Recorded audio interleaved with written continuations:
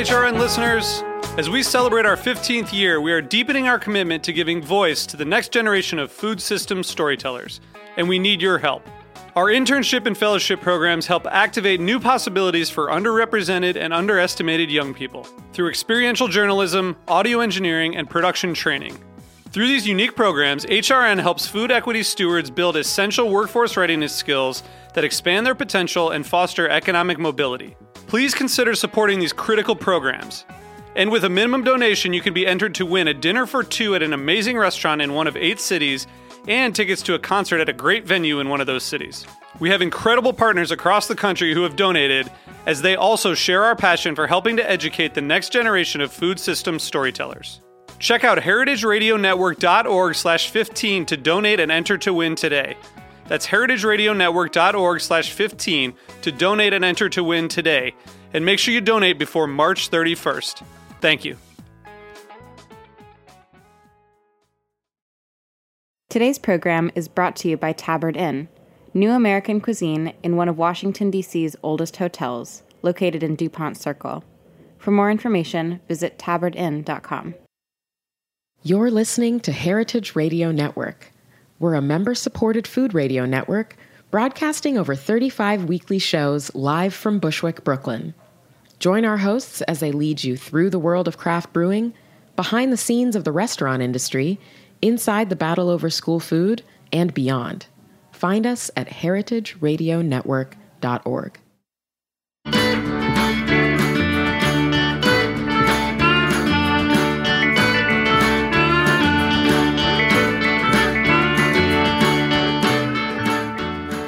Welcome to Feast Your Ears. I'm Harry Rosenblum. Join me every Wednesday as I talk with people about what they do and how it influences their personal food stories. This is a show about people, life, and food. It's a cold day in New York today. It's about 18 degrees when I woke up this morning, a little windy coming over here. We're back into winter. We had a few nice days. Today is episode 95 of Feast Your Ears, and I have Michael Moses Lashinsky joining me by phone. Michael is a bladesmith and knife maker based in Ashland, Oregon. He's been making knives and other cutting tools full-time since 1980, and I'm really pleased to have him join me on the show. Thanks, Michael. Thank you. Good to be here. Yeah, so I imagine it's not quite as cold in Ashland as it is in New York today. It's like spring out here. We have a microclimate here in this mountain community, and it's been a very mild winter, which NOAA predicted years ago, that winters here are going to get milder, more like Chico, and so it's sunny and almost 50. Oh, nice. Beautiful. I've been to Ashland a couple of times. I lived in Northern California in the 90s and would make a trip up there to go to the Shakespeare Festival in Ashland. Yeah. My last experience in Ashland, I think I dropped acid on the way there to the Shakespeare Festival. I never did that. Do they still have the Shakespeare Festival out there? Oh, yeah. It's going strong. It's definitely the center of the city. Cool. And so, I'd love to hear your story kind of starting from the beginning. So you're actually a Brooklyn native. Yeah, I grew up, believe it or not, in Trump Village. My mother worked for his father, and they actually were pretty good to her. I have to admit that they were pretty nice to her when she left in, I think it was 83. Yep. They gave her a chunk of money because they wanted to. The father did, Fred. Yeah. He was well known as a Vance and, immature, and I was shocked that he became president. Yeah. I mean, I definitely have heard from other people that knew his father that, his father was actually a fairly good employer and actually did right by people. And unfortunately, I guess the apple falls far from the tree in that case. Yeah, I don't know. I mean, I remember they would give me tickets to the Knick games, and my mother and I would go. Which was very generous of them. And she would sometimes tell stories about the Donald, but he was kind of on the periphery. Fred was pretty much dominant in the mid-'60s, late '60s. He was kind of just doing his thing. So I left in Brooklyn in '77 after I finished my master's degree and moved to a commune in southern Oregon, not far from here. Okay. where I learned to grow food and, basically all about living on the land in a full-on commune with 10 people and 4 kids. Wow. And the blacksmith lived next door. Got I it. met him because he would come up in the wintertime. He refused to use electricity. He wouldn't drive. So in the wintertime, he got pretty cold sometimes. So he would come up to our place, and I learned to cook there. Got it. And he would come up when I was cooking, and we would talk a lot. He had a master's degree in musicology from NYU, and he was a good man. And when I decided to leave the commune, he said, "Well, you want to try and be my apprentice?" Wow. And that within, sounds like an amazing. A few hours, I fell in love with it. Yeah, I mean, it sounds like So an you- amazing offer to have access to that. I mean, in a day and age where things become we become further distanced from working with our hands. I feel like every year that you had the opportunity to really have an old school style apprenticeship with somebody. At the time, I was 29, and we just laughed a lot. And I spent a year with him, and continued on afterwards, developing my craft until, it's 35 years later. It just got finer and finer. Sure. And I think the turning point for me in my career was when the New York Times article came out in 2001. Yep. And within a day, I had over 500 orders that took 3.5 years to fill. Wow. I mean, it is amazing how once that press comes along, I mean, I think Bob Kramer has a similar story about, just sort of doing his thing and working on his knives himself. And then I think it was Saveur in his case, or maybe Gourmet that ran an article about him. And then suddenly, same story. He had notebooks full of orders that he, took years and years and years. So I'm curious to know, you didn't start out making kitchen knives though, correct? You started making wood tools? No. In those days, all this man did without electricity, and when he wasn't horseshoeing, was doing whatever came through the shop door.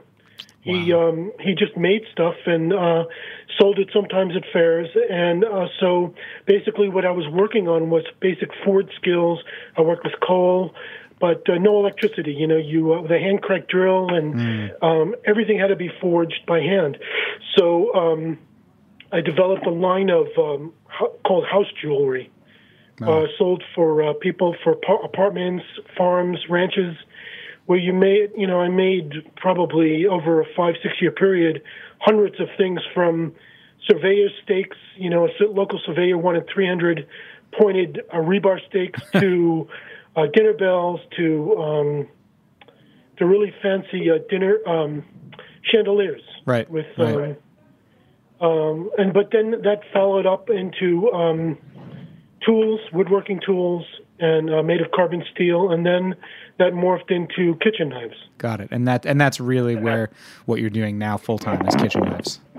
Yeah, I've been doing that for many years now. The last year, I've been working collaboratively, luckily, with a neighbor who's a master cabinet maker, a German-trained, really talented cabinet maker, and we've been doing steak knife sets for high-end Michelin-starred restaurants. Yeah, I saw some of them on your site. They're beautiful, and the boxes that they come in are really, really fantastic. Yeah, we're just actually today doing a photo shoot for some work we did collaboratively for a restaurant that's opening in, I don't know where it is, in San Francisco, Soma. I don't know if that's familiar to you. Sure, yeah. It's called Birdsong, and the chef is Chris Blydorn, who used to be with at Atelier Kren. Nice. We worked for Atelier Kren and did a concept steak knife set for them, and then he took it even further with 25 steak knives, 5 carving knives, and then a chest with trays that will go to the tables. Oh, beautiful. So today the knives meet the chest, and we're going to do a photo shoot, which is pretty exciting for me. It's months of work. Yeah. So, I know having looked at your site, and, people should check out wildfirecutlery.com to find out more about sort of your process. But it appears from your site that the bulk of the work that you do is actually custom, like you're talking about, and not just sort of stocking up on 8-inch chef's knives that you have in stock to sell people. Is that correct? Yeah. What's happening is that in order to be able to do my work, I need to be in sort of some kind of decent shape. I can't take a month off and then expect to. I'm 67 years old, so I can't take a month off. It's going to be hard to go back into it. So years ago, I decided that I need to stay busy on a semi-regular basis.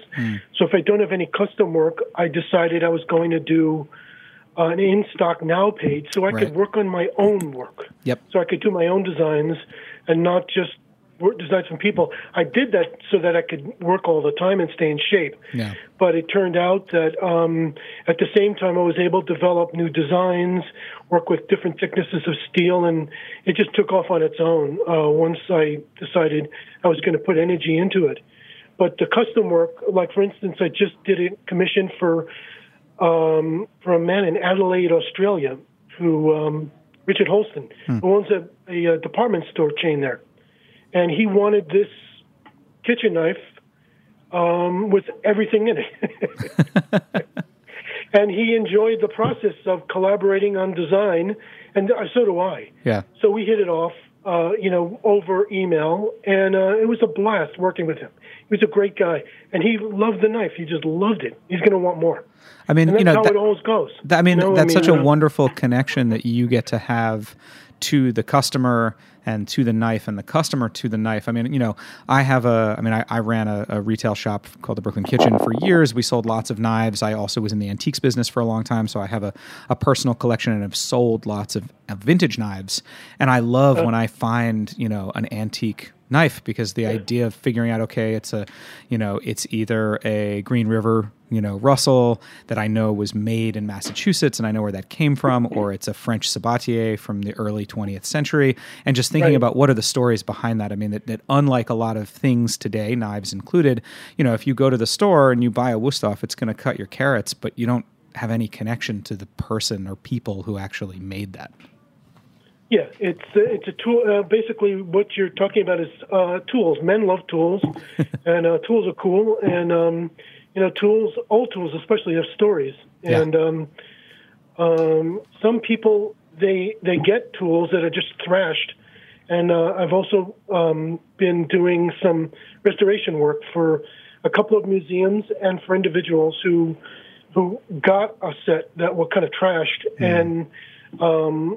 We decide, we're just going to make them like new again, and they're like new again. Yeah. I mean, they still work great. Absolutely. So, I mean, now at 67, do you have an apprentice who's sort of coming up and you're teaching your craft to? No. Years ago, what has to happen is that you take on someone who's experienced with what. So I would have to take on someone who's already experienced with high-speed machines and forging carbon and steel, and who has $15,000 in a year to set aside to work with me. Right. And about 10 years ago, I had my last apprentice, and I realized that I don't need it anymore. That's why I mentioned the New York Times, because that pivotal time meant that suddenly... besides the money that came in, I got a name, and you don't know you got a name until people start getting in touch with you from all over the world. Right. I mean, it was amazing, and the web came just exactly that time. I just finished my website in 2001, so it was like a lucky thing. I mean, it was just a thing that it was a lot of hard work. Yeah. But so now I get people who want to collaborate, who have money, who want to, beautiful things, and and I get to take my time, and nobody rushes me anymore. I mean, speaking of the collaboration and what people are bringing to the table with what clients want, I noticed on your site some beautiful knives that include, really high-priced materials. I mean, carbon steel in and of itself is not super high-priced when you compare it to a lot of the sort of fancier, stainless alloys out there. But I saw some knives you made that include sterling silver in the handles, malachite, other semi-precious stones. So is that part of what's coming from those clients when they call you up and they say, listen, I really want this to be a top-notch object? A guy got in touch with me who, I'm not going to say what company it is, but he was he's the lead software engineer for probably one of the biggest search engine companies in the world. And he's autistic, and he's homebound, and he loves tools. And he did all kinds of research into my work and materials, and wanted to work with me on designing a set with him. And he, got ingots, silver ingots, cast in Rhode Island to my specs. This is a collaboration from a dream collaboration. He got custom-made malachite billets made, and he sent them to me. He sent me a lot of materials, which I actually was able to turn into knives also. But and he was willing to pay for all the development, and he ordered a box too, a very fancy box that took 6 months to design. He was very into getting just what he wanted, and that's what I mean by people who can afford it, who just want. This is just what I want. Yeah.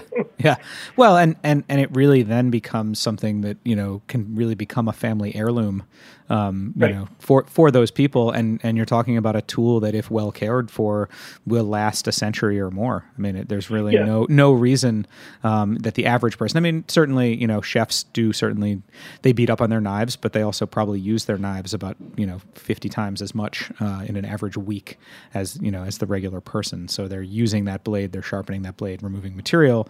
Whereas in the home kitchen, I mean, even people who cook a great deal at home probably aren't using their knife realistically more than 4 hours a week solid. It's not, they're not cutting a lot. Yeah. And your emails to me made me really think about what developed my cooking at home. And, I actually went back to this time at this hippie commune, where I had 1 day a week working on a cook stove. You have to get up and cut your own wood and, work on a giant wood cook stove. You have to bake bread. If you want to make chicken soup, which I did a lot of being Jewish, and it's the only recipe my mother gave me, kill the chicken, butcher it, cook it all day on the stove. You know what I mean? Yeah. And I never really thought about that before. I appreciate you asking me about that, because that really did affect me. I mean, it sounds very much the same as the chicken soup recipe in my family. My dad's grandmother was Hungarian, and her recipe started, first you steal a chicken, but basically the same. So going back to cooking, actually. So I mean, you've talked quite a bit about kind of the historic or sort of pre-electric, pre-industrial nature of a lot of your life previously. I assume you use electricity now and have some of the modern comforts in your shop and in your home. Yeah, I electrified in '82. I was lucky enough to meet some people in another Oregon town who said, we'll give you a free shop at the back of this barn. We have 350 sheep. You can live in your dome. I lived in a dome in this field, and they said, just keep an eye on our sheep. So I did shepherding stuff for them for a bunch of years, and I had electricity there. So I electrified.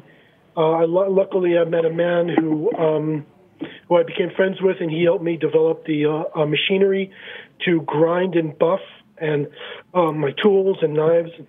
Yeah, I was very interested. On your site, you describe setting up what to me sounds very similar to, a 19th century factory where you have a single motor driving a single drive shaft with lots of different things on it.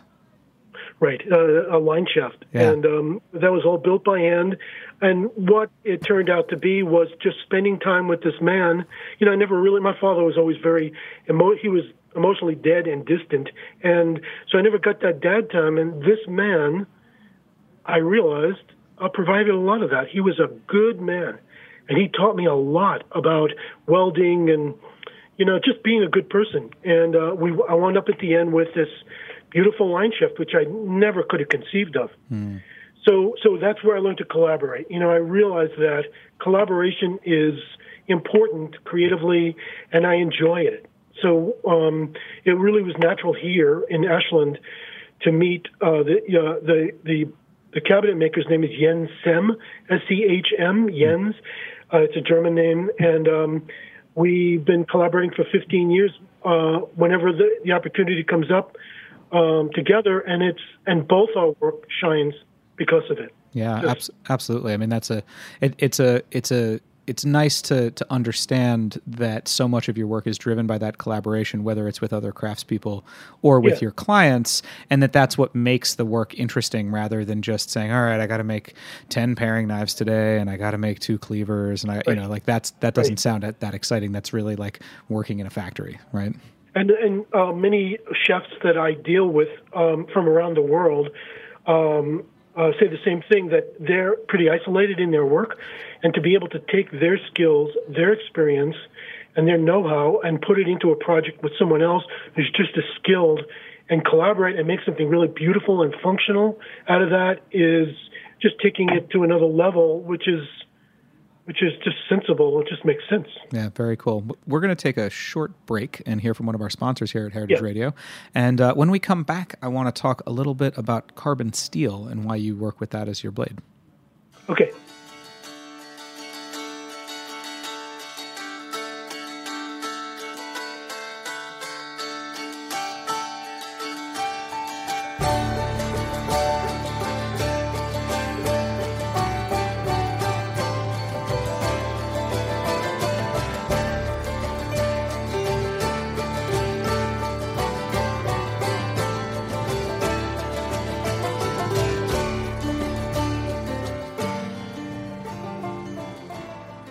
The following program has been brought to you by Tabard Inn. Tabard Inn, Washington, D.C.'s quintessential small hotel, is located on a quiet, tree-lined street just 5 blocks from the White House. Vibrant yet unassuming, the Tabard is comprised of 40 sleeping rooms, each unique in character and design. Feast on eclectic American cuisine in their acclaimed restaurant, or enjoy a cocktail and listen to live jazz in one of their cozy Victorian seating areas. Mingle with travelers from around the world who find the Tabard the only place to stay when taking their travels to Washington. For more information, visit tabardinn.com.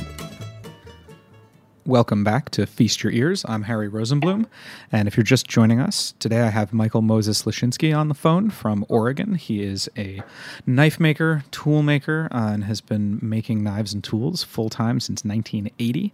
I think it's awesome, Michael, that you've been doing this so long. I think, you know, especially living in Brooklyn in the last 10 years or so, there's been a huge return of people being interested, I think, in artisanship and in craftsmanship. And, you know, people get a lot of credit and a lot of buzz around these things that sometimes I think are people just kind of fooling around, to be honest. And so I think it's really, you know, it's incredible. And I applaud you for having really, you know, you're doing it not because you want to be on Instagram and because you want people to follow you and you're selling stuff on Etsy, but, you know, you've been doing this longer than some of these kids have been alive, honestly. So, well, it's a lifestyle choice. It goes with my personality, you know, with my karmic arc. Yeah. It fits right in with where that's at, and there's no way around it. Yeah. So on your site, you say, I only use carbon steel for obvious reasons. And as someone who has worked with knives and sold knives and actually made some knives myself, I know what those reasons are. But I would love to hear from you. You know, what is the reason that you only work with carbon steel? Well, my first experience with carbon steel was watching this was 1981, watching the master blacksmith. He did 2 projects in a row, which, you know, he just walked in and said, I've got to make this set of nippers for an elephant. And I don't know if you know what a nipper is, but it's it's a blunt edge tool that you can use on a horse. Most of them have a 1.5-inch wide head. Okay. This one had 4-inch head. Wow. And he spent hours forging out of tool steel, this thing, and then he polished it up. And I didn't realize when it came out of the forge, it was black, and we didn't have polishing tools, and he used a file to clean it up, and I saw underneath it was silver. And, this was an old Model A Spring. Oh, okay. And then a little while later, the next project he did was a knife, where he forged a Bowie knife for this guy who was there, and then the guy took it home, and he brought it back the next day fully polished. He did it by hand. Wow. And I was just gobsmacked. I couldn't believe it. Yeah. I just, so when I was thinking of expanding from just forging mild steel, one of the things I thought about was making wood carving tools because I liked wood carving. And, the natural thing to do would be to use carbon steel. Nowhere in anywhere of tool making or anybody that I met who made tools, no one talks about stainless steel. That was just, you just don't use it. It's just not there. Yeah. It's just not a part of anything. It is for, mass production, but, when you're making handmade tools, carbon steel is the best steel because it goes in the middle of the road, sort of like a Taoist steel. Yeah. It's not too hard and not too soft. Yep. And I find, having sharpened knives made of all kinds of different steel, I love the way that your 1084 or your 1057 or 1056 takes an edge. It takes such a keen edge that you can take, you can take a carbon steel paring knife and you can put an edge on that you can use to shave with. And you can't do that with a stainless. Right. Well, you could if you wanted to put the time in and you knew how. Sure. But most people who get in touch with me who want me to work with them, they're just so frustrated with stainless steel, mainly because they don't know how to put an edge on it. You can put an edge on it, but it's hard. Yeah. Stainless steel is like a rock. Yep. Go ahead. I make stainless steel bolsters, and this stuff is like working on a rock. Sounds like the malachite's probably easier to work with. Yeah, it is. So, how many knives, and I know that it takes a different amount of time based on size and shape and things, but on average, how many knives do you make a year? Oh, it all depends. I really wouldn't know how to answer that. Yeah. I don't have a handle on that. I really don't know.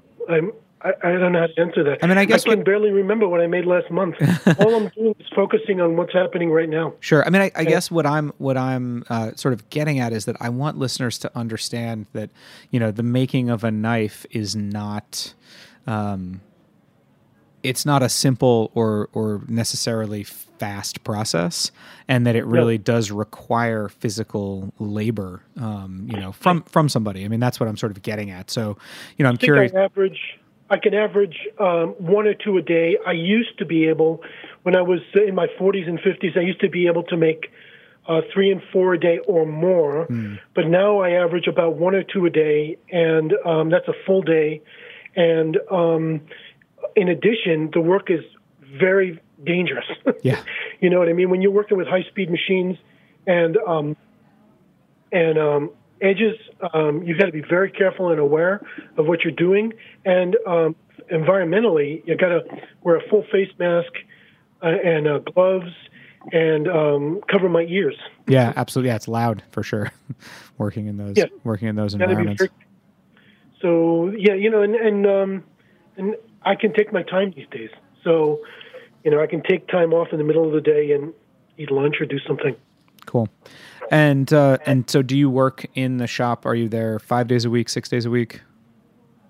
Generally, these days, I'm producing 4 to 5 days a week.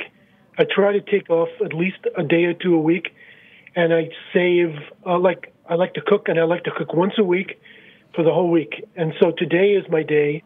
I'm going to make ramen soup and with handmade noodles, and So I'm going to take the day and, do household chores and et cetera. Are you following the recipe in that great video you sent me of the Chinese chef hand pulling those noodles? Weren't those great? That was amazing. Fantastic. It's a wonderful, wonderful video. I'm glad you turned me on to that. I don't speak Chinese, so I don't know her name or what the YouTube channel is. Me but neither. The link was incredible. But I'll try. Hopefully we can put it. Maybe we can link to it off of the show page when this show is up online. Someone sent that to me from Singapore. Oh wow! I did some work there for a restaurant called Burnt Ends from an Australian chef there, and he sent me that video. So so today's your day to cook, and so what are you working on in your shop now? I mean, do you work on knives as an assembly line, or do you do one knife at a time, start to finish? Oh, only one at a time. The Christmas, I usually sell out on everything that's available, to sell immediately. So just yesterday, I finished a 9-inch by 2.5-inch kitchen knife and a 2.5-inch by 8-inch cleaver. I made them two together, and they match. And so I don't photograph them. I scan them, and I put them up on my site to sell now. And pretty much I'm in full stock on that. So next project, we have to do the photography session for the Birdsong collaborative project this afternoon. And then I'm kind of open to what to do next. It could be any number of things from, working on machinery to I might make a Mezzaluna. I know many designs. I've been intrigued by developing a new recipe for clients for their own finish for knife handles at home. And so I might make a video on that of olive oil and beeswax. Very, very cool. Well, we're just about out of time. Is there anything else that you didn't have a chance to cover that you want to mention? I mean, it sounds like if anyone's in San Francisco and will be eating at Birdsong, perhaps they will get to actually handle your beautiful steak knives. Yeah. We also have steak knives on Lummi Island at Willow's Inn. Blaine Wetzel and I did some collaborative work a few years ago, and if they're in Singapore, they can go to Burnt Ends, Atelier Kren in San Francisco, and Birdsong. And they can always get in touch with me through my website. And, I really appreciated reading about you and what you're doing there. I haven't been to Brooklyn since 1988. I had no idea. Well, you should come. It's a lot different than it was back then, I'll tell you. Oh, my God. And it's very cool. I mean, it's really, really cool. I think I'd fit in well there. I'm not going to move back there. No, but of course. It seems very cool and good on you. Well, do keep in touch. If you are back in Brooklyn, it'd be great to see you. I mean, just to give you a picture, I am sitting in the Heritage Radio Network studio, which is in 2 shipping containers in the backyard of a pizzeria called Roberta's that was built in an old auto body shop in Bushwick on Moore Street off the Morgan stop on the L train, and this restaurant is packed every day of the week, if you can believe that people are coming all the way out here to eat pizza. So, as a guy growing up in Brighton Beach, I never even once went to Bushwick. I wouldn't even know it. Of course. Well, Michael, it's been a real pleasure, and I definitely want to just say again, people should check out wildfirecutlery.com, and they can read more about Michael and his process and how to get in touch with him if you want to get some custom knives made. One last thing I'll say is, if I get a lot of orders, I'm going to put up a wait list. Sure, of course. Great. Well, thank you so much again for coming on the show. Okay, Ashley, take care. Thanks, everybody, for listening to Feast Your Ears today. Big thank you to David Tadashore, who engineers this show. You can find Feast Your Ears, as well as lots of other great shows, at heritageradionetwork.org, on iTunes, Stitcher, or wherever you get your podcasts. Please take a moment to like the show on your platform of choice, and please reach out to me if you have any questions. You can reach me via email, harry@thebrooklynkitchen.com, and you can follow me or message me on Instagram, @thefoodballer. Talk to you next week.